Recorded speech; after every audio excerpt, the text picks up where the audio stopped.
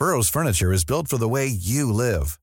From ensuring easy assembly and disassembly to honoring highly requested new colors for their award-winning seating, they always have their customers in mind. Their modular seating is made out of durable materials to last and grow with you. And with Burrow, you always get fast, free shipping. Get up to 60% off during Burrow's Memorial Day sale at burrow.com/ACAST. That's burrow.com/ACAST. burrow.com/ACAST. Mom deserves the best, and there's no better place to shop for Mother's Day than Whole Foods Market. They're your destination for unbeatable savings, from premium gifts to show-stopping flowers and irresistible desserts. Start by saving 33% with Prime on all body care and candles. Then get a 15-stem bunch of tulips for just $9.99 each with Prime. Round out Mom's menu with festive rosé, irresistible berry chantilly cake, and more special treats. Come celebrate Mother's Day at Whole Foods Market.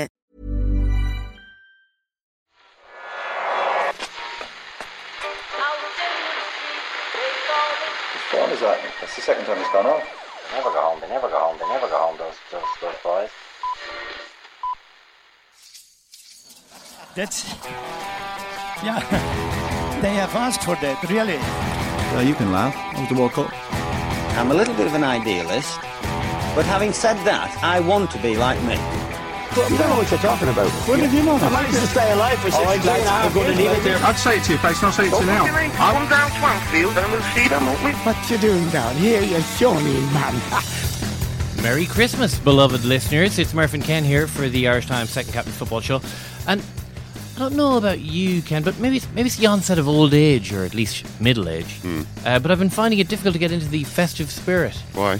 This year. I mean, I don't know. I think maybe it's because our beloved Premier League footballers haven't been flogged to death in a cruelly overburdened with the hideous, cruel and unusual fixture schedule so far this year. Yeah. I mean, it's going to be nearly a full week from their last game to when they play on Boxing Day, which I just think is absurd. Yeah. I mean, how are we supposed to entertain ourselves over the Christmas period? There should be a bit... I mean, there should have been a full round of fixtures today. It's taking the blood sport out of the league. I know. It's turning it into something that, I'm not entirely sure I'm in support of, quite frankly. Now, I suppose they do have a bit of a bunch up around New Year's, don't they? I mean, most teams have about 4 days off, or at least a stretch of 4 days, but there's a couple of teams that have like one day between games. Chelsea are the exception there. I think Chelsea have a nice, easy run in terms of days of rest, which is great for the league at this point. Also, Chelsea don't have any players who might be going to the African Cup of Nations. Which is another bonus. Yeah. And they've got to think about that 60 million they're getting for Oscar and how to reinvest that possibly in the January transfer window. God, there's a lot going on for Chelsea, isn't there? I mean, I'd like the image that I want of my Premier League footballers over the course of the Christmas is, Charlton Heston and Ben Hur, just getting flogged to death. Yeah. That's what I want. Your eyes are full of hate, 41. You want to see screens being put up at grounds around, and men with shotguns, just sort of... Yeah. With and sad Unfortunately, expressions. Chris Brunt has had to be put down. That's... Obviously, I don't wish actual death on Chris Brunt. Of course, you just picked him at random. Yeah. But yeah, it's maybe it's this rationalisation that's going on, this slow enlightenment of the game that's just making it so much less fun for everybody. I'm in England for Boxing Day. Oh yeah, whereabouts? I'm about 15 miles outside the beautiful city of Hull. The beautiful city of Hull. You're gonna go and dump. I'll stop you right there, Simon. Right there, because the East Riding of Yorkshire is a beautiful place. Yeah. I was in the Tesco in Goole, December 28th, 29th maybe. Goole. That's literally the name of the town. Yeah. And I, as I was browsing, as you can imagine... Browsing. Okay. The extremely heavily stocked book department in that particular Tesco. Yeah. The title that really jumped out at me was the Sky Sports Rugby League Review Season 2009-2010. That was the most readable thing in the bookshelf. No, I'm looking forward to it. I mean, I did have a look at the fixtures when I realised that I was going to be in England for Christmas. Or Hull at home. Hull at Tigers. home. and they're at home to Man City. Now, unfortunately, it's 5:15. All right, okay. And also, there's no way in hell I probably would have been allowed to sneak away from my in-laws for even to see 4 or Manchester 5 hours. City. I mean, I don't know. For some people, the allure of Pep is perhaps not quite as strong as it might be for me. But yeah, I mean, it's that idea that the Boxing Day fixture. I think I would have liked to have checked it out. Yeah.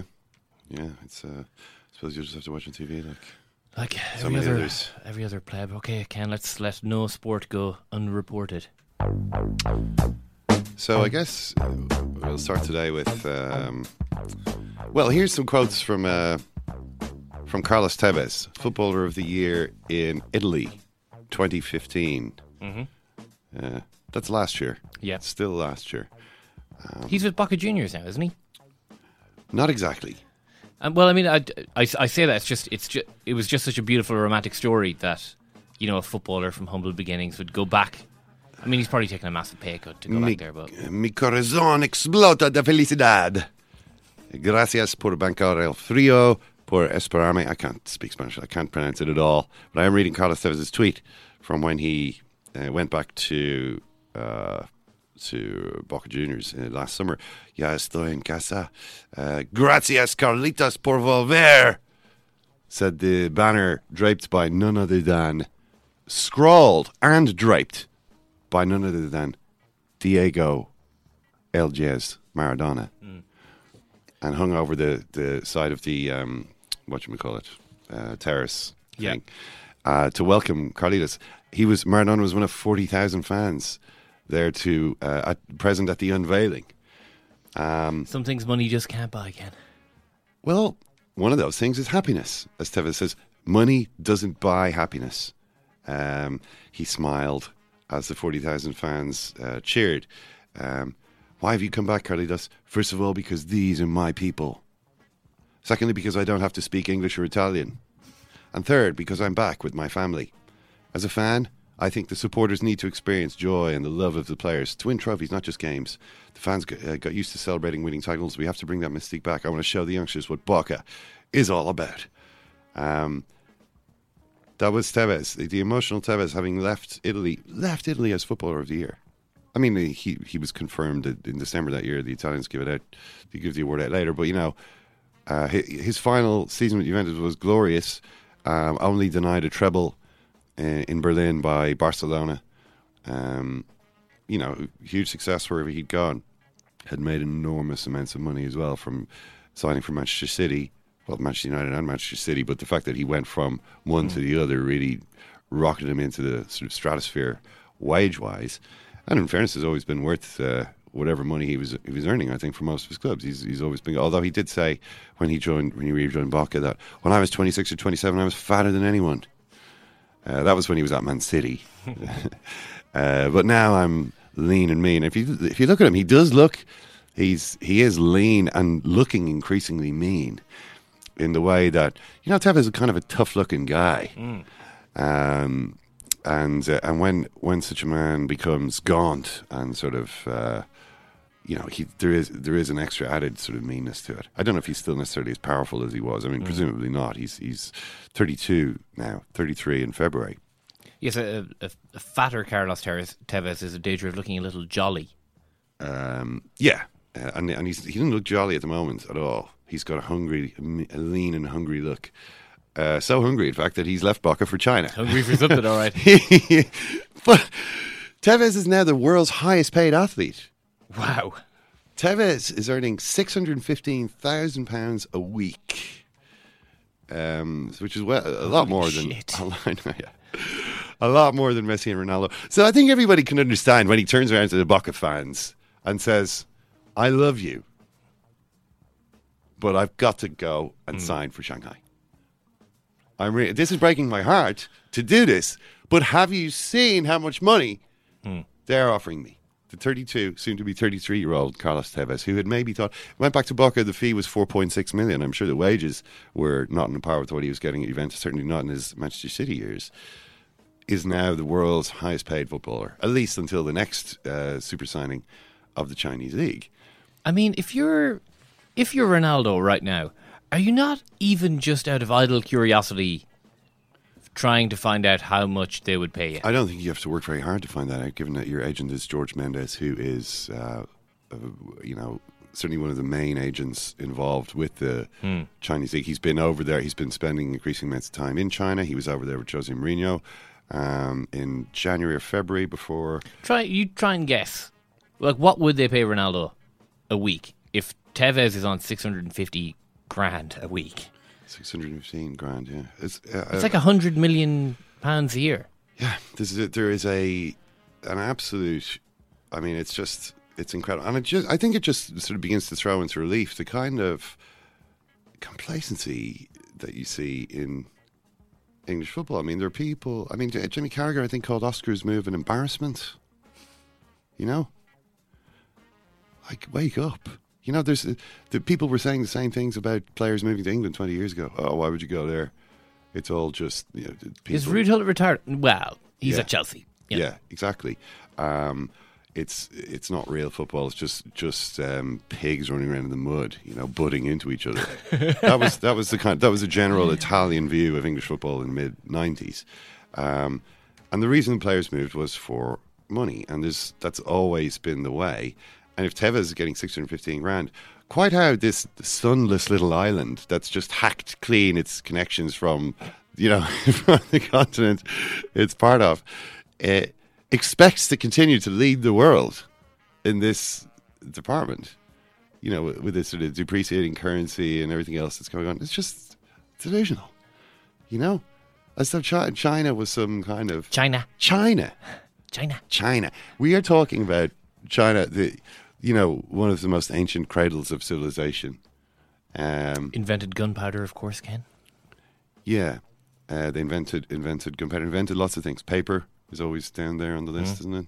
There's a ton of innovations, which, in Europe we scoff at the Chinese. They invented gunpowder. They didn't think of making all these weapons out of it. Maybe they just thought it was a bad idea, Ken.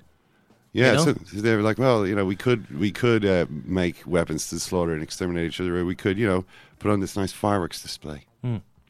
It was all very well until, the colonial era, when the Chinese paid for their pacifist ethos. Things have changed again.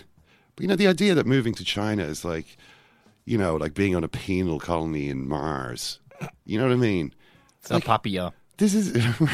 We're talking about an advanced civilization here with a lot to offer. An interesting place to live. The one big drawback of living in China that you certainly hear Westerners who live there complain about is air quality. Air quality is not so good. You've got massive concentrations of population and industry combined with not a lot of wind and whatnot, and you end up having to wear a face mask. That's the kind of thing people complain about. It's a quality of life issue. Other than that, the idea of moving there, playing there, if these kinds of wages are being paid to players who are clearly going to flock there. I'm imagining Carlos Tevez's golden face mask. I mean, if you were Kevin Doyle, for instance. Doyle plays for Colorado Rapids. That's the name of the team. It's in Colorado anyway.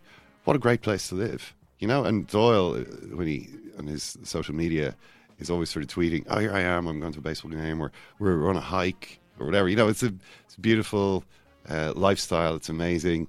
Kind of the best that America has to offer to people in a certain income category. The Kevin Doyle income category, I think, is around $1 million a year. I mean, you can literally look up his wages. It's not like secret information. How much more money would he need to live in China? 2 million, 3 million? I'm not sure, but I don't think it would be that much more. You know what I mean? I think there will be. Why would you go to Major League Soccer if you could go to China? As to Tevez, it's hardly as though being in Shanghai is going to be any more foreign than being in Cheshire. There is the English language. For an English footballer, MLS is perhaps a more attractive option, just from the point of view of pay your friends, just pay your family to come over and talk English to you. Or, I mean, I'm just saying this is. It's clear what is going to happen here. I mean, if as long as the money keeps flowing, the outcome is actually inevitable. So the idea that it's an embarrassment to move there, I think you got to maybe sort of expand, tailor that sort of talk. All right, expand the outlook. Jose Mourinho sounds like he's not going to China. Well, he says he's too young. Jose Mourinho is 53. soon to be 54 in January, I think. But he says he's too young to go to a place like China. I want to stay in the most difficult place to win. I mean, Zlatan is also at... so there's talk of new contracts at Manchester United for Mourinho. He has a 3-year contract. He's obviously 6 months into that. He says they haven't offered it yet. I'm not expecting them to do because they gave me a 3-year contract.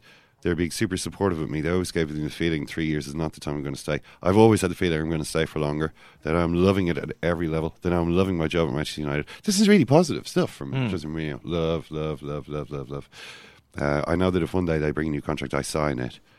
I will sign it because... Love? I'm loving it. So he doesn't feel as though the time is to go to China. But it must be a great feeling for him as well, knowing that there is that out there. It's not like Mourinho is not going to manage Manchester City. He's hardly going to manage Arsenal.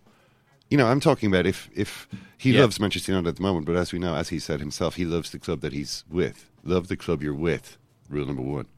And he currently loves Manchester United. But, if things were to change and he was to move on, where do you go? For a manager at his level, there aren't too many clubs left in Europe that he's either already managed or poisoned his relationship with their fans to such an extent that he would be unacceptable. Now, there's a whole new world out there, and he's got the agents, he's got the connections, he's got the profile to reap. It's nice to know that there's a Daffy Duck. No, what's the name of the guy that swims in his own pool of gold coins? Is it Howard McDuck? I know there's a duck-like character. Nephews. Scrooge McDuck. I was thinking Howard the Duck. I don't know, but I know the duck you're talking about. He swims in money, and Jose Mourinho, I think, can be reasonably confident that he can still be earning 25, 30, 40 million euros a year. Scrooge McDuck. Well into the future. Well done, Ken. I mean, Zlatan was a player who had the chance to go there. He decided not to, and I guess in his case, he had sort of his own reasons. I mean, Zlatan obviously has made a great deal of money. He is a little bit 35 is advanced age for a football player.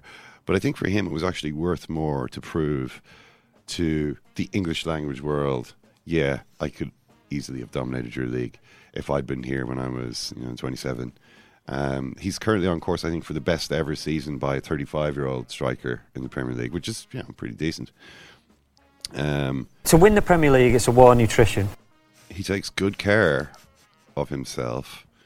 The Manchester United he's players, winning the war of nutrition. He at is. the moment. The Manchester United players are always purring about his body.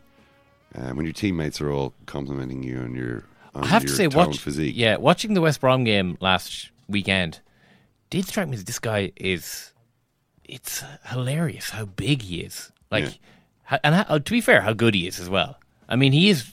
I mean, I don't know that he cares that much about proving a point to the English language world. No, I think he does. I think he really does, because it sort of affects how things will be for him, going on with whatever the rest of the career is going to be. I mean, I don't mean his football career. I mean his career after football, because there was always skepticism towards him, particularly in England, from people who had seen him play only a few Champions League games against English clubs and not do much.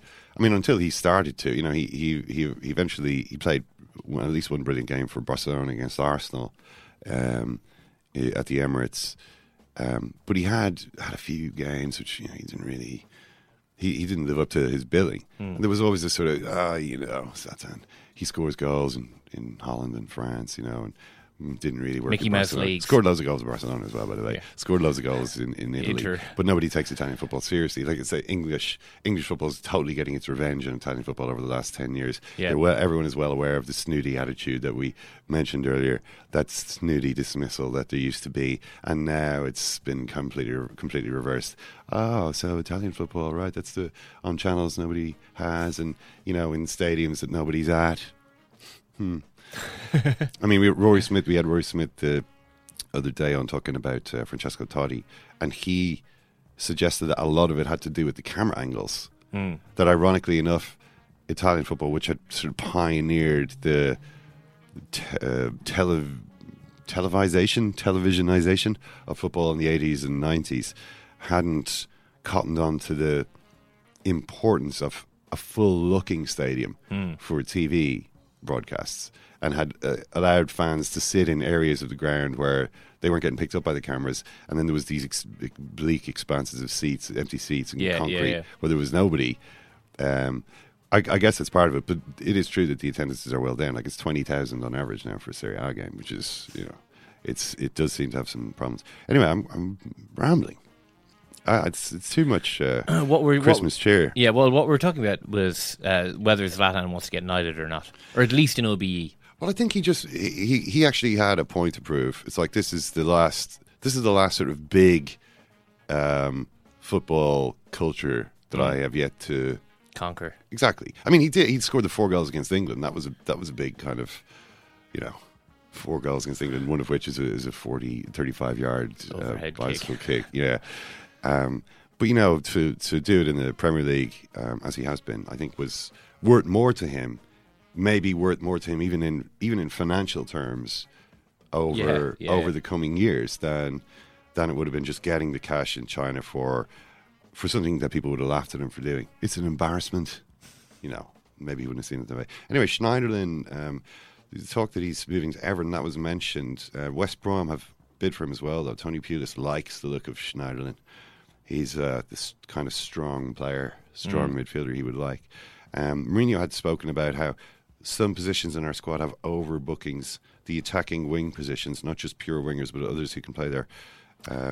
See you later, Memphis. Rashford, Rooney, Lingard, Mata, Mkhitaryan, Martial, Depay, Young. So to be honest, people like Ashley Young and Memphis Depay, I didn't really give them a run of matches to play to prove. So I have a little bit of a bad feeling towards myself for that. Schneiderlin obviously doesn't play in that position, but he reckons he's a bit of an overbooking as well. So it's Tony Pulis or Ronald Koeman, it looks like, are the choices that he has at this time. Kevin De Bruyne? Kevin De Bruyne. Browne. Is it brown or Bruyne? I mean, it's in between. It looks like Bruyne. It does, but it's Kevin an in between. De Bruyne. It's an in between. It's basically one of those words that it's very difficult to say. It's like the Irish for the surname Brown. De Bruyne. How do you spell it in Irish? D-E-B-R-U for the N. Well, that's simple. De Bruyne. Yeah. That's as simple as it could be. With this, you have to either adopt an affected Dutch Flemish accent and go De Bruyne, or leave that to George Hamilton. It's like the name of the Russian president. Putin. But clearly it's like Putin. But you can't say that. You actually it's a word that's impossible to say in an English sentence without literally putting on a Russian accent such that people around you are going, really? Did he just? It's really not cool. That kind of thing is just a bit. But the alternative is Putin, which is just such a ridiculous name. It is. For it's a sort of benign sounding name for a anyway. Like a children's animated character. We don't invite Putin the bear. We don't invite cyber attacks, so maybe we should. Yeah, it's true. But what was Kevin De Bruyne actually saying? He was talking about his boss. He was speaking to Sport Foot magazine in Belgium, and he says, "What surprises Pep the most is that a lot of teams still play long ball. He sometimes thinks they'll play along the ground because they do it against other teams, but not against us."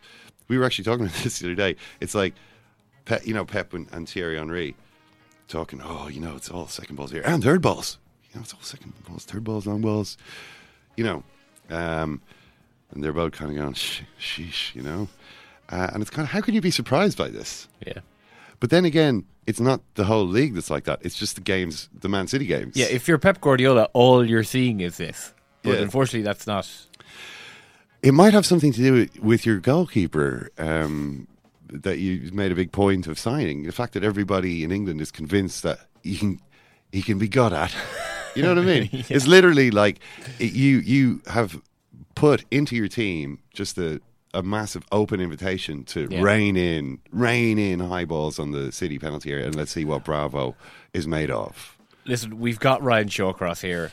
Let's, pat the least resistance here, De Bruyne says, because the sort of paradox of what was happening with Guardiola was particularly the Leicester game. The Leicester game kind of was a really bad moment because he played against Leicester in a way that nobody had played against Leicester since everyone figured out Leicester are lethal. On the counter-attack, they're like a venomous snake. There's one thing that you don't want to do is play this way against them. And everyone had been doing it until Manchester City arrived, playing 3 at the back with a really high line, and just got absolutely destroyed. They're 4-0 down at one point. Just ridiculous. And it was, how could Pep not have realised that would be a really risky way to play against this team, given that he's supposed to do what he does, all this analysis. His whole way of working is based around sitting at feverish hours of study of the opposition and trying to figure out how to unlock them and what they do. And De Bruyne says, I feel like he must sometimes tell himself that it's stupid. He spends so much time and puts so much energy into trying to find gaps to eventually tell us the team are going to play long ball. He must ask himself why he bothers at times. This is like Pep, having spent 2 days, concludes they're just going to stick it in the mixer, lads. I've spent 36 of the last 48 hours in the video analysis room, and they are going to stick it in the mixer. So, De Bruyne talks about versatility on the field and so on. So, that's a Touré giving his boss some compliments as well. It's a bit of a love match for them. Although remember, he's probably going to be heading off to Africa himself pretty soon. There's a list of the players I saw in the Times: El Neni from Arsenal, Max Gradel from Bournemouth, Bakary Sacco from Palace, Idrissa Gueye from Everton, Islam Slimani, Riyad Mahrez, Jeff Schlupp, and Daniel Amartey from Leicester. Ooh, that's going to hurt. Sadio Mane from Liverpool. Matip, the centre back, he's actually at the centre of a bit of a dispute at the moment because he has fallen out with the manager of Cameroon, and he said he doesn't want to play basically in the tournament. Cameroon are saying, screw you, we're calling you up, and if you don't play, we'll ensure that you're suspended for the duration of the tournament. The tournament is January 14th until February 5th. So if you were to go the distance, it's at least a month out of the season. But they're saying basically that if he refuses to turn up, they can invoke FIFA regulations which say he can't play for anybody if he's going to ignore the international duty. So we'll see how that works out. Eric Bailly from Manchester United, Yaya Toure, obviously Man City, Wilfred Bonny, Mame Diouf, and Ramadan Sobhi from Stoke, Lamine Kone from Sunderland, Wabi Kazri also from there, Amrabat from Watford, Andre Ayew, and Cheku Kouyaté from West Ham. So Chelsea, as we mentioned earlier, untouched by the current Africa Cup of Nations. Okay, we better wrap here because Raphael Honigstein is waiting for us.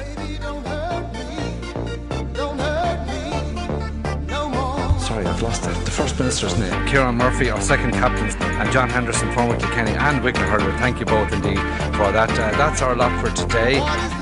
Just one headline: the British Prime Minister Theresa May is to meet the Taoiseach Enda Kenny in London tomorrow. This morning she's at Stormont meeting Martin McGuinness and also Theresa. Sorry, I've lost it. The First Minister's name. Arlene Foster. Thank you for that. So there's a round of fixtures in the Bundesliga last night, Raphael, and it taught us something interesting because when the scores are read out around the grounds at half-time, it appeared that pretty much everyone was cheering the fact that Bayern Munich were beating the hell out of Leipzig. They hate Leipzig more than Bayern. Yeah, I find it hard to believe, but there were these reports of fans cheering Bayern goals, which something has ever happened in the history of the Bundesliga. It just goes to show just how much people reject the notion of Leipzig being in the league and then even more so doing well. And I still think that this is something from discussions I'm having hard to understand if you are versed in the British tradition of clubs being run as companies for hundreds of years and just being absolutely no big deal. What I would say is that the big difference here is, from a German perspective, is that this club was specifically set up as a marketing vehicle by a drinks company. And I think it's that sort of blatant and rapid ascent to the top, thanks to the money from Red Bull that rubs people the wrong way. Is it the success, the kind of quick success that people get annoyed by, or is it the fact that it's marketing as opposed to, say, in the case of, the Volkswagen team in Wolfsburg, the team having been set up as a kind of a public good by an industrial concern, years back? Is it? Yeah. So what is it? The success or the actual, category of thing that Leipzig are?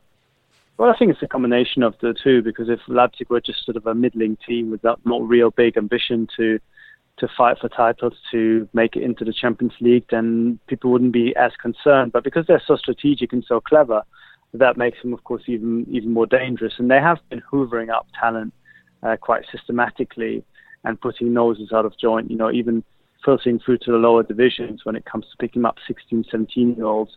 Like Joshua Kimmich, for example, who was bought from Stuttgart, huge deal that Stuttgart just couldn't say no to, and these kind of moves. So I think it's hard for Germans to accept change at the best of times, but when it happens in relation to football and something new and radically commercial is being introduced, they find it very hard. And I think there is also this thing that, because Leipzig have this kind of feeder clubs underneath them, that makes them even more reprehensible, I think, from the views of the traditionalists. They will now just pick up more players from Salzburg, and if they get into European football, which by the looks of it they will, then Salzburg wouldn't be able to get into European football because you can't have two teams by the same owner. So, Salzburg have been there now for 15, 20 years, would just be sort of jettisoned because now they've got a team in a more important league. And it's a little bit,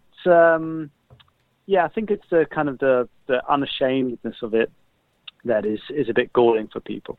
Have any of the Leipzig players or kind of sporting staff talked about this situation? Because it's kind of weird. I mean, I know Hoffenheim had a kind of joke with them. Oh, we want our Mandel as the most hated team back. But this kind of, the fact that they're being reviled, the Dortmund supporters made a point of going to Leipzig and then going to watch a different game, not the one featuring RB Leipzig. So have any of them kind of talked about how it feels to play for this team, which on the one hand is actually a pretty good team? I mean, they're playing good football, they're scoring lots of goals. The games they're producing are very good, and yet everybody kind of is making a point of hating them. Has anyone expressed any views on that? I mean, they get asked about it all the time, and I guess from the players' point of view, it's one of those things that probably brings you closer together as a club, the fact that there is so much animosity towards you. And by and large, the animosity has not been directed at specific players. Players have not been, to the best of my knowledge, specifically targeted. Let's say on the day off, people, with pitchforks running after them because they're an RB player. It is more sort of an abstract, more political kind of protest with banners, with things being said, with stuff being thrown to show that they don't want RB as an entity in the league rather than the specific people involved. The only one who's had regular personal attacks is Ralf Rangnick, sporting director, because he talks about these things. He's very, very vocal. He's very unapologetic, and they love the fact that he's had, at his last stint in the Bundesliga at Schalke, to pull out mid-season with burnout, and some of the less kind supporters love to, make references to that in banners and stuff, and in a little bit tasteless way. But I think the club and the fans, in a way, kind of love the fact that people take notice of them and have such strong feelings about them. But I've also spoken recently to somebody who did a documentary on them, and some of the Leipzig fans insisted that their faces would be pixelated because they were afraid they'd be beaten up by other fans. Yeah, that's incredible. It's interesting to hear that about Rangnick as well. I mean, when you look at his career, he has an interesting career. With been at lots of different clubs, but the only real extended period that he had was at Hoffenheim, which obviously are another of this type of club that a lot of people are suspicious of. He's a real outsider. I mean, he seems to have a bit of an issue with the football establishment. he used to be an outsider. Now, of course, he is the guy that's kind of disrupted everything. He's the vanguard of the sort of disruptive technology coming into the league and upsetting the old guard, upsetting the traditions. And he's never really been somebody who is happy just to have success. He also, I think, loves talking about it.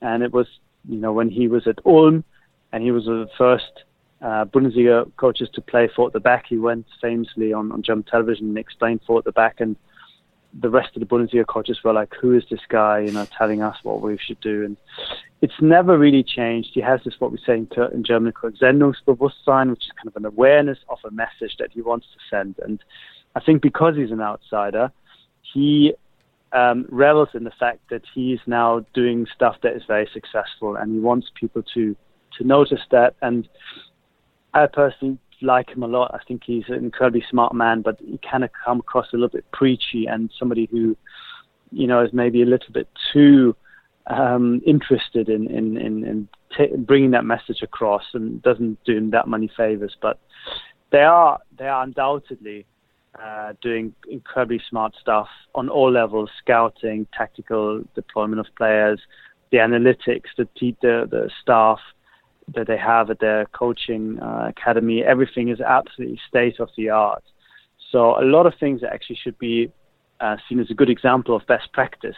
The problem, once again, is that most people cannot see past sort of the original birth sin of being set up as a marketing vehicle. Right, okay. What about a man who sounds in some ways the anti-Rangnick, Carlo Ancelotti? No one has ever accused Ancelotti of blowing his own trumpet too loudly. He's made a real virtue of avoiding those kinds of pitfalls, and has managed all the top clubs in the game. And looking at Bayern's record so far this season, things are working out pretty well there. I mean, based on the crude figures of the table, 16 games, 12 wins. The goal difference is plus 29. Is this a case of Bayern being a team that's so good it's just managing itself, or is Ancelotti doing really well there? No, I think it's been a process for the team getting used to the new regime, which is a lot less intense on all levels. When it comes to discipline off the pitch, when it comes to discipline on the pitch. Some players find it easier to cope with that lack of intensity, and others find it hard because, like any other corporate entity, when you have a job that's very relaxed, some people kind of take advantage of it and then also become more relaxed and run a little bit less, do a little bit less. And it's been a process, I think, of the two of them getting to know each other and finding sort of the right measure of pressure and preparation. And the board have been incredibly nervous about there not being enough training and not being enough intensity. And they've had discussions with him saying, you know what, I think we should do a little bit more. And he says, no, I want the team to be peaking in March, April, May, not now. Trust me. And it's been coming together, and also tactically, the 4-3-3 system that he played again yesterday, and yesterday it worked beautifully well. Throughout most of the season hasn't worked at all, because you basically don't need three central midfielders if you're Bayern Munich, because everyone is so deep. Then you've just got three central midfielders kind of passing the ball to each other and no real way of feeding the front man. But yesterday, maybe because it was Leipzig, maybe because they're peaking a little bit later, Bayern turned up and played with an intensity and pace and precision in their passing, kind of crispness, that we hadn't seen since Guardiola's left. So yesterday, I think, despite the results being generally very good, performances have been pretty underwhelming. Yesterday was the first real Bundesliga performance that was very impressive. And if that's going to set the tone for the rest of the season, then Bayern will have a great season. Yeah, I mean, they're 12 points ahead of the team that most people expected would be their main challengers this season, Borussia Dortmund. And I remember speaking to you last season talking about Dortmund, and it was the usual kind of thing that was happening then. Players maybe are leaving. Mkhitaryan obviously did leave. Hummels went to Bayern.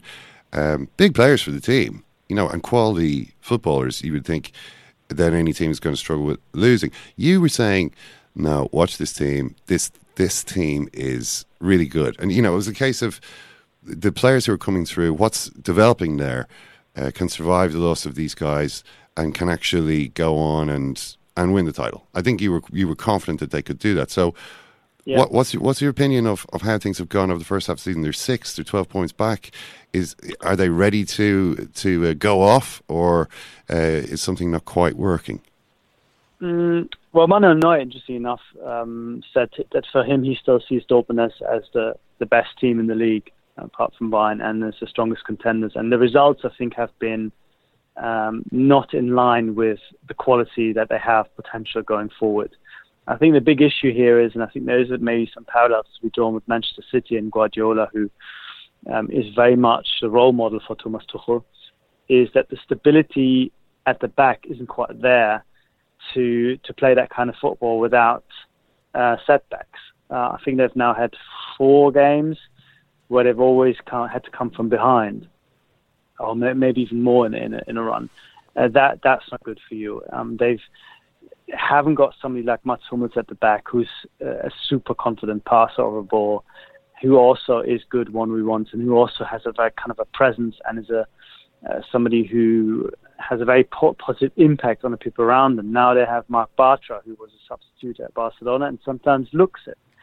In goal now, Burki got injured, so you have Weidenfeller there, who's well past the best age and looks a little bit slow, doesn't look comfortable coming out. So I think the problems are at the back. Going forward, they have so much talent and can look so devastating. And I don't know if you saw the 2 games against Real Madrid, but they played some unbelievably good stuff there, that you can just see how much there is in this team. The problem is that they haven't got the consistency and stability to kind of grind out results, which is what you have to do in the Bundesliga. I still think they're going to come very good in the second half, but they've probably just let Bayern get away with that weakness and not taken advantage enough to come back into really challenge them for the title. Yeah, although I guess against Real Madrid they showed that they're a team that's capable of winning the Champions League, which means they still have a big target. You mentioned Guardiola there, Dorfil. There was a detail in the. This was presumably reported in Germany at the time because it was hardly a secret meeting. They met in a restaurant. But there's a detail in the book about Guardiola recently, the Pep Evolution, the second Marty Pernow Guardiola book, that after Bayern beat Dortmund 5-1 last season, a couple of days later, at Tuchel's request, Guardiola and Tuchel went out for dinner and had a big chat in a restaurant with people looking around. I honestly couldn't believe that when I saw that. I thought, really, I can absolutely see they both admire each other's work. It's kind of a meeting of minds. But is there not a certain requirement to kind of stay in character as the manager of a team that's just been beaten 5-1? I was surprised by that. I mean, what did you make of the fact that they met up after this withering defeat? I'm not really surprised, because Thomas Tuchel paid Guardiola so many compliments during his time at Bayern, and was basically said, this is the benchmark, this is where we need to be, this is the kind of football that we have to play, and this is the kind of manager that I want to learn from. He was so deferential that I'm not surprised that they met 2 days after that crushing defeat. And I think at the time, it wouldn't have, if it come out at the time, and it kind of came out little by little in the coming weeks. If it come out immediately, even then I think the reaction wouldn't have been that negative, because Dortmund were so far away from this Bayern team. Maybe not in the table, but in terms of quality and in terms of what they could realistically achieve last season, that it wouldn't have been seen as a meeting of rivals, but rather a good opportunity for Tuchel to learn from a coach who was going to be off very soon. And there's an addendum to that, and that is that at Dortmund, people are not happy with the fact that Tuchel is Guardiola in his business-like approach to the players and to the club and to the fans. He is just there doing the job. And they feel that he doesn't really buy into this idea of a club as something bigger and something of the community, the way Bayern felt about Guardiola, not buying into this idea of Bayern as a family, etc. And that's something that rankles and makes the club and the people around him a little bit more impatient now that results are not going well, because Tuchel has never really tried to appeal to that side of this game. He just wants to play the best football possible, and he does it in a way that gets on players' nerves a lot, the way that Guardiola did. And there was a wonderful quote, unattributed, by somebody very close to Dortmund players, said this to him: Thomas Tuchel is the best coach I've ever had, but I'm really not enjoying it.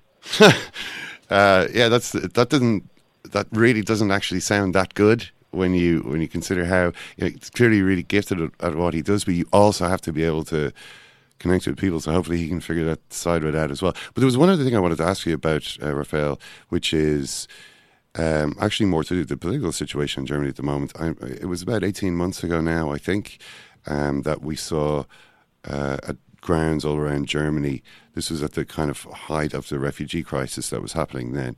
And at grounds all around Germany, there was a big movement among supporters to encourage the German government, as they ultimately did, to accept the refugees who were, at the border into Germany. Refugees welcome. You saw these banners everywhere in German football.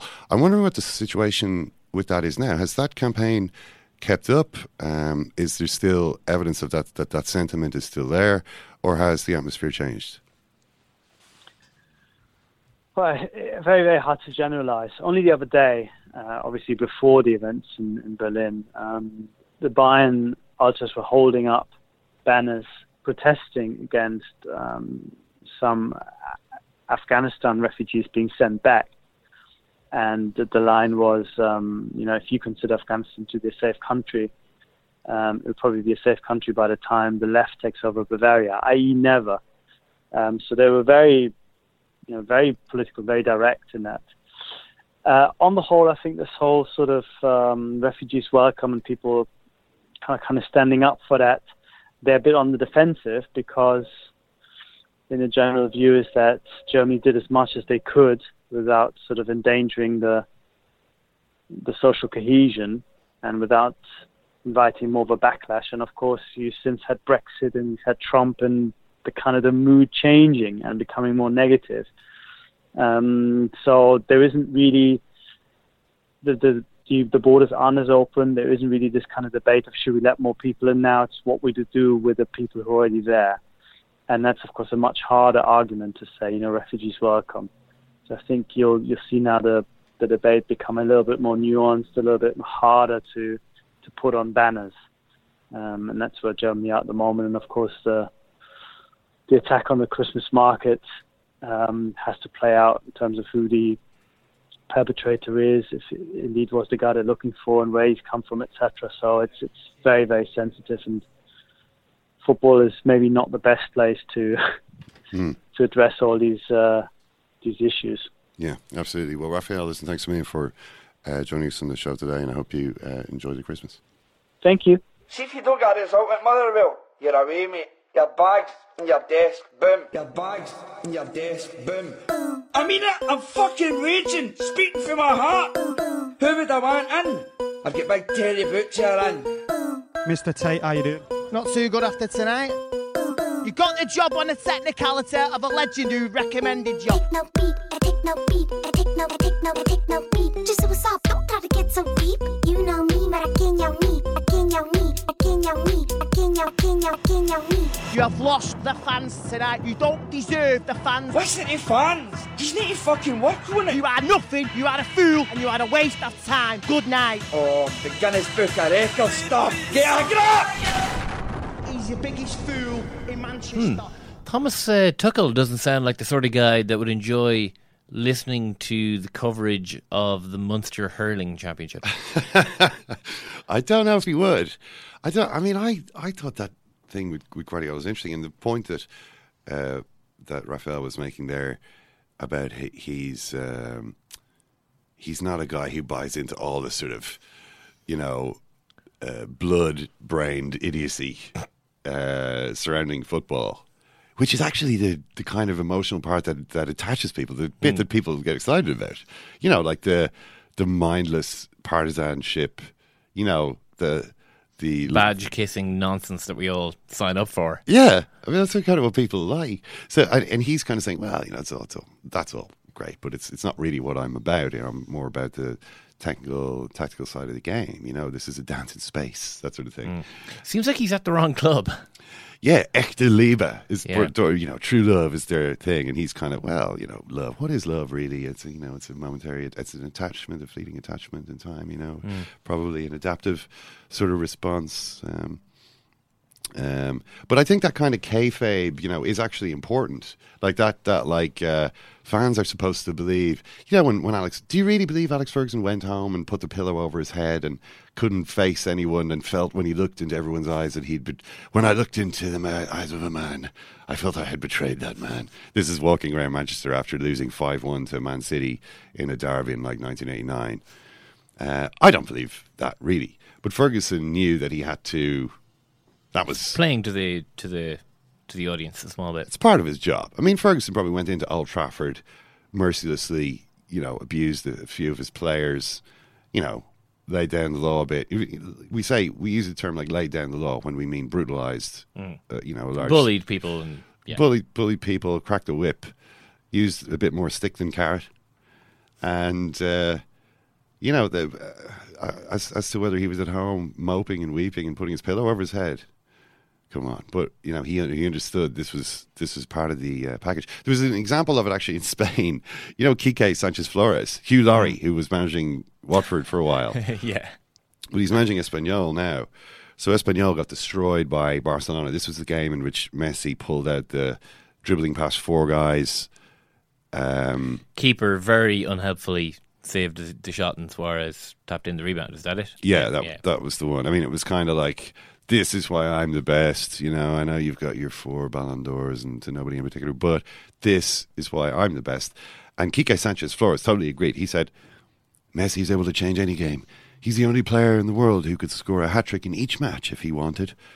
And this is, people had remarked, or he was asked about the fact that after the final whistle, he actually ran on to the field to congratulate Messi and Iniesta. And he said, well, at the end, I approached Messi and Iniesta to congratulate them. I congratulated them for their humility. It's impressive. What do you think the reaction is from the Espanyol fans to this? I mean, is it not enough that we lose 4-1? Is it not enough that we have to listen to all of this from, all the other people in the city? But now we have Quique Sanchez Flores abasing himself before Messi and Iniesta. Sure, they're good players, but, do you really have to point it out, quite so publicly? Just save it for your autobiography,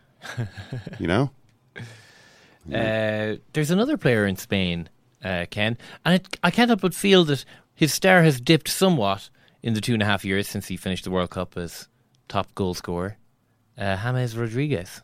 Yeah, James Rodriguez is in an interesting situation at the moment, which is why Dermot Corrigan is waiting on the line now to talk to us about this, because Madrid were in Japan. They won the Club World Championship, and Rodriguez ended up getting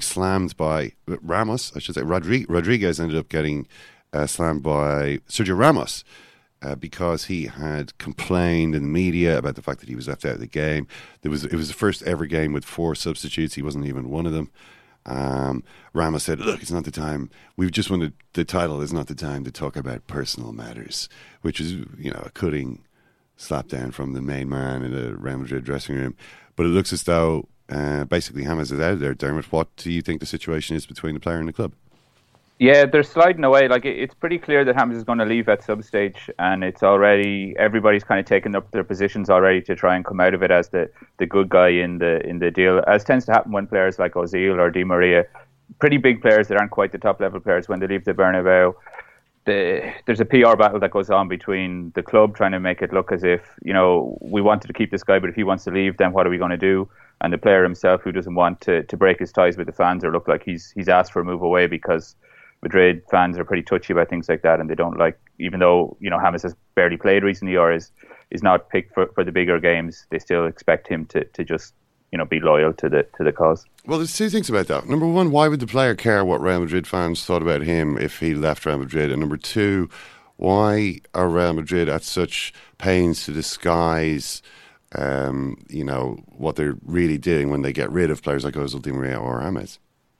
Well, on the second point there, I remember being at the Gareth Bale unveiling a couple of summers ago, maybe 3 summers back, and the fans were all chanting Ozil's name because they loved Ozil, and Ozil had been kind of pushed out in order to raise the money to get Bale in. And we were watching Florentino look there with a kind of steely smile on his face while the fans were chanting Ozil's name instead of Bale's name.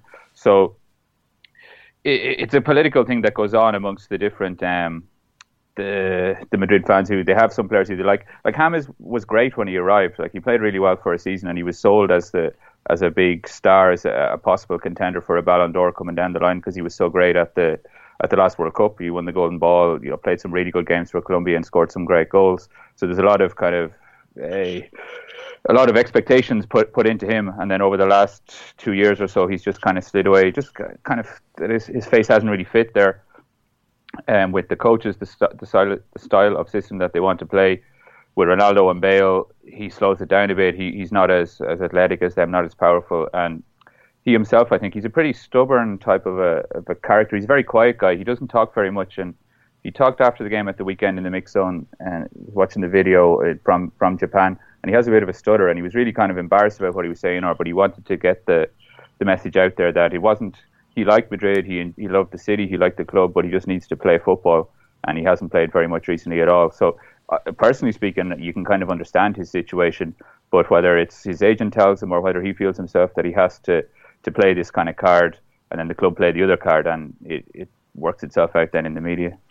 You mentioned there that he's not as athletic as some of the others. I mean, the two players I think you mentioned there were Bale and Ronaldo, and they're among the best athletes in the game. Not many players are on that level. Does James, though, suffer a little bit from maybe a bit like another player I can think of is Mario Götze? He just looks to have a certain fleshy plumpness. Yeah, he has a bit of a gait as well when he runs. He's not as smooth, but as you said, like Bale is a phenomenal athlete. Ronaldo used to be, but James is more of a shuffler when he's on the ball, and it's like he's still a great player. Like in the World Cup, he was able to. I think that's when he really showed that he wasn't just a skillful player. Like the game against Brazil, he was getting kicked from all angles, and he stood up to it really well. And against Uruguay as well, he scored a brilliant goal when they were trying to target him. So he's a guy who I think is. It's not that he's weak or it's not that he's physically not strong, but maybe, as you say, he doesn't look the part, and he's not the top class kind of 21st century athlete that the likes of Bale would be. Well, yeah, I mean that's the thing though. Appearances can be deceptive. You know what I mean? Just because someone's got like hamster-like cheeks doesn't necessarily mean that they, can't be a good athlete underneath. No, for sure, and he is a great player. Like I think it's not going to work out for him at the Bernabeu. He's not happy with Zidane. Like Zidane doesn't seem to have him to really want him in the team for whatever reason. Well, what do you think is actually going on? Because, where if James Rodriguez could pick the team himself, where would he put himself, and who would he have? Who would he be playing with? Where would he fit in the constellation of his ideal team? I would say he'd like to see himself as a kind of a number 10. Like if you had Ronaldo playing as Ronaldo's kind of transformed himself into a finisher now, a goal scorer, number 9 who hangs around the box. James could play behind him and could set him up. Maybe from James' point of view, he'd probably prefer to have Benzema ahead of him when he could play one and link up with people. Because he's a great goal scorer, James. He's not so much an assister. He's more of a guy who scores goals. Like he doesn't play that many 1-2s with people. The way Benzema is happy to lay the ball off for Ronaldo to score, James is more likely to go for a shot and to try and knock it into the top corner from 20 yards, which he does. Like he's a great record from free kicks. Because at one stage he'd scored half of all the free kicks he'd taken for Madrid, which was like 4 of 8 or something, while Ronaldo was blazing them over the bar. Which you can understand maybe why James got a bit frustrated with it. Zidane likes his players to work really hard off the ball as well, and to work hard. If you already have Ronaldo in the team, then you're already one player down. Even maybe in the biggest games, Ronaldo will chase around, but even at this stage, he's not able to track back. So James is not as good at getting back. Has he found himself kind of playing when he does play in wide positions? Yeah, he's played. In the 4-3-3, he's played a bit in the kind of Modric, Toni Kroos rule in midfield, where he played under Ancelotti and he played pretty well. Like he was working pretty hard at that stage and he was getting up and down the pitch. Or he can play as one of the wide guys cutting in, maybe playing top of the right and cutting in onto his left foot and having a shot. But within that 4-2-3, there's not a perfect position for him. Like when he plays for Colombia, everything goes through him. Like everybody looks to pick him out, and he's the playmaker. He's the main goal scorer. He's the captain of the team. At Madrid, he's one of the guys who come in and out, and it just doesn't seem to suit him. Yeah, I mean, he does have great quality, like particularly ball striking quality. Like I remember his cross for Benzema's goal, I think the second goal against Dortmund recently was absolutely amazing. I mean, it's just so you will never see such a perfectly struck ball. It was one of the passes of the season in the Champions League, but he kind of seems like a player who, he's like one of those, we were talking about Ozil the other day, I know we've already mentioned him here, but like a player who excels in a position that doesn't really exist anymore.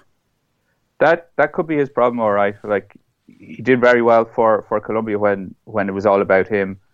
There are other players around there who will do the work for him. Even it was maybe Jackson Martinez or Baca or somebody who's playing up front who's going to work hard and get around the pitch and be kind of battle with the defenders and give him a bit more space. If you're playing a 4-2-3-1, then in theory he could be the central guy who's moving the ball around. Maybe like Mkhitaryan as well at Manchester United. Mkhitaryan can run though. I mean, Mkhitaryan is a serious mover. I mean, I don't know if you can really say that about James. Yeah, that is fair enough. But the type of when he's on the ball, the type of creating that he likes to do, if he can get that space behind a target man or somebody who he can play off, will be ideal for him. Maybe in the Premier League, maybe it's more difficult for that. Maybe he has to make a bit of a change himself. But he did try under Ancelotti. He definitely worked hard and tried to do what he could when they were playing that 4-3-3, and he scored a lot of goals that year. He scored, I think it's like 12 goals and 12 assists or something like that. And a lot of the goals were spectacular, like shots from outside the box or bicycle kicks or stuff. Like talent-wise, he's one of the top players. It'd be up maybe to a coach to try and fit him into it, or to make him feel happy and to fit him into the team, which I don't think is going to happen at Madrid. No, but I don't know where it is going to happen because, I mean, everything we've been saying about him, there's a couple of things. First of all, there was a report, that he's obviously on holidays now in Colombia, and that he was at the British consulate in Bogota trying to get a visa. Now, whether or not that's true, who knows? But the fact of it is that Real Madrid like to sell their players really expensively. Maybe that's one reason why they like to pretend they don't want to let Mesut Ozil go, they don't want to let Angel Di Maria go. It's so that they can get an English club to pay 50 million. For the player, which is, they're the only clubs who can afford to spend that kind of money on a player. So would Real Madrid be looking for that kind of money for James Rodriguez? If so, how is he going to fit into the Premier League, which is the only league that can afford to buy him? Well, there was talk during the summer again that Inter Milan, when they were being taken over by the new Chinese owners, had agreed 75 million with Florentino, but James himself had turned it down because he didn't want to go to Inter, who are, they're going through one of their dips at the minute, or wouldn't have been playing the Champions League. He's not going to. Madrid do sell very well. They're pretty good negotiators, and they get good money for Ozil or Di Maria when they go. It's been talked about Paris Saint-Germain as well, of somewhere where he might be able to go, where he might fit in. But again, with Emery, maybe that wouldn't be the biggest. His options are pretty limited. But I think maybe I'm repeating myself, but he's such a talented player that it would be up to somebody to try and get him into the team, because he does have he's a better ball striker and he's a better creative player than most of the players around. And if he did go to England, then the way that Alexis has, at Barcelona, he was a bit of a bit player, and then he goes and he's like the best player in the Arsenal team. I think James has the talent to do something like that, even if he went to Arsenal or Chelsea or United. Okay, Darren. Well, thanks a for joining us there, and hope you enjoy the Christmas season. Cheers, Ken. Happy Christmas to everybody there as well. Hello, this is Lebanon. Why is Lebanon apparently voiced by Apple? I've been working hard day and night, and now things have changed. I was invited to purchase some property in Portugal. I want you to walk with me. I actually can't afford even anything that you're selling. I'm just not on the market. Home is waiting. Well, best of luck with it. So, James Rodriguez to Manchester United, Ken? Well, I want to ask you a hypothetical question. Okay. You know the biggest Manchester United fan in your life? Yes. You know who he is? Yeah, I know who he is. He's your brother. Yes, my brother John. What's the name of it? Red Cafe. multiple ID IDs. users. But several of his IDs have been banned, for abuse, getting over emotional. But he what would Guillermo Mariano think of all this? He was saying, look, this Manchester United thing is really about to take off. The football they're playing is amazing. This is incredible. Oh yeah. This is about a month ago. I know the results haven't been good, but yeah, football has been amazing.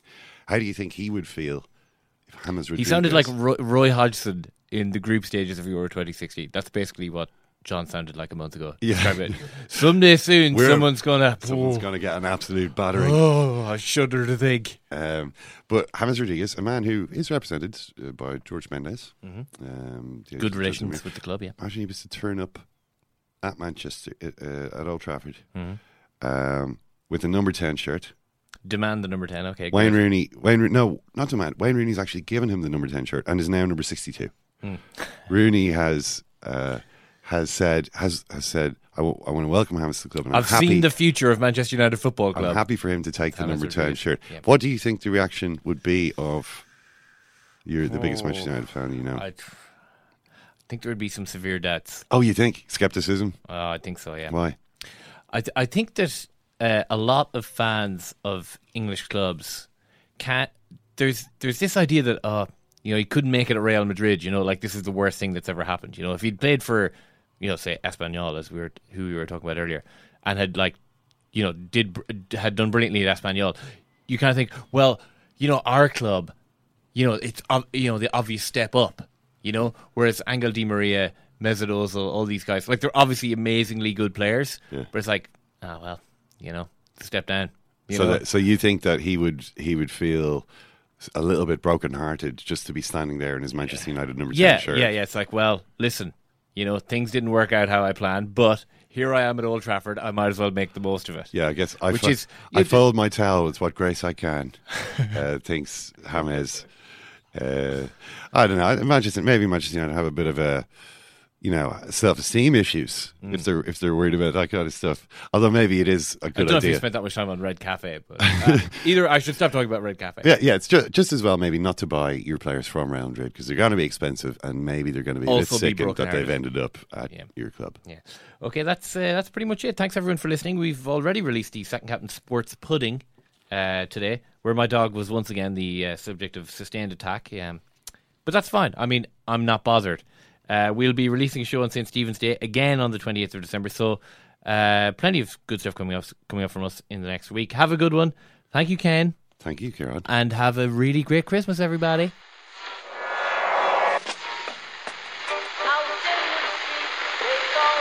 fun is that? That's the second time it's gone off. They never go home, those boys. Mom deserves the best, and there's no better place to shop for Mother's Day than Whole Foods Market. They're your destination for unbeatable savings, from premium gifts to show-stopping flowers and irresistible desserts. Start by saving 33% with Prime on all body care and candles. Then get a 15-stem bunch of tulips for just $9.99 each with Prime. Round out Mom's menu with festive rosé, irresistible berry chantilly cake, and more special treats. Come celebrate Mother's Day at Whole Foods Market.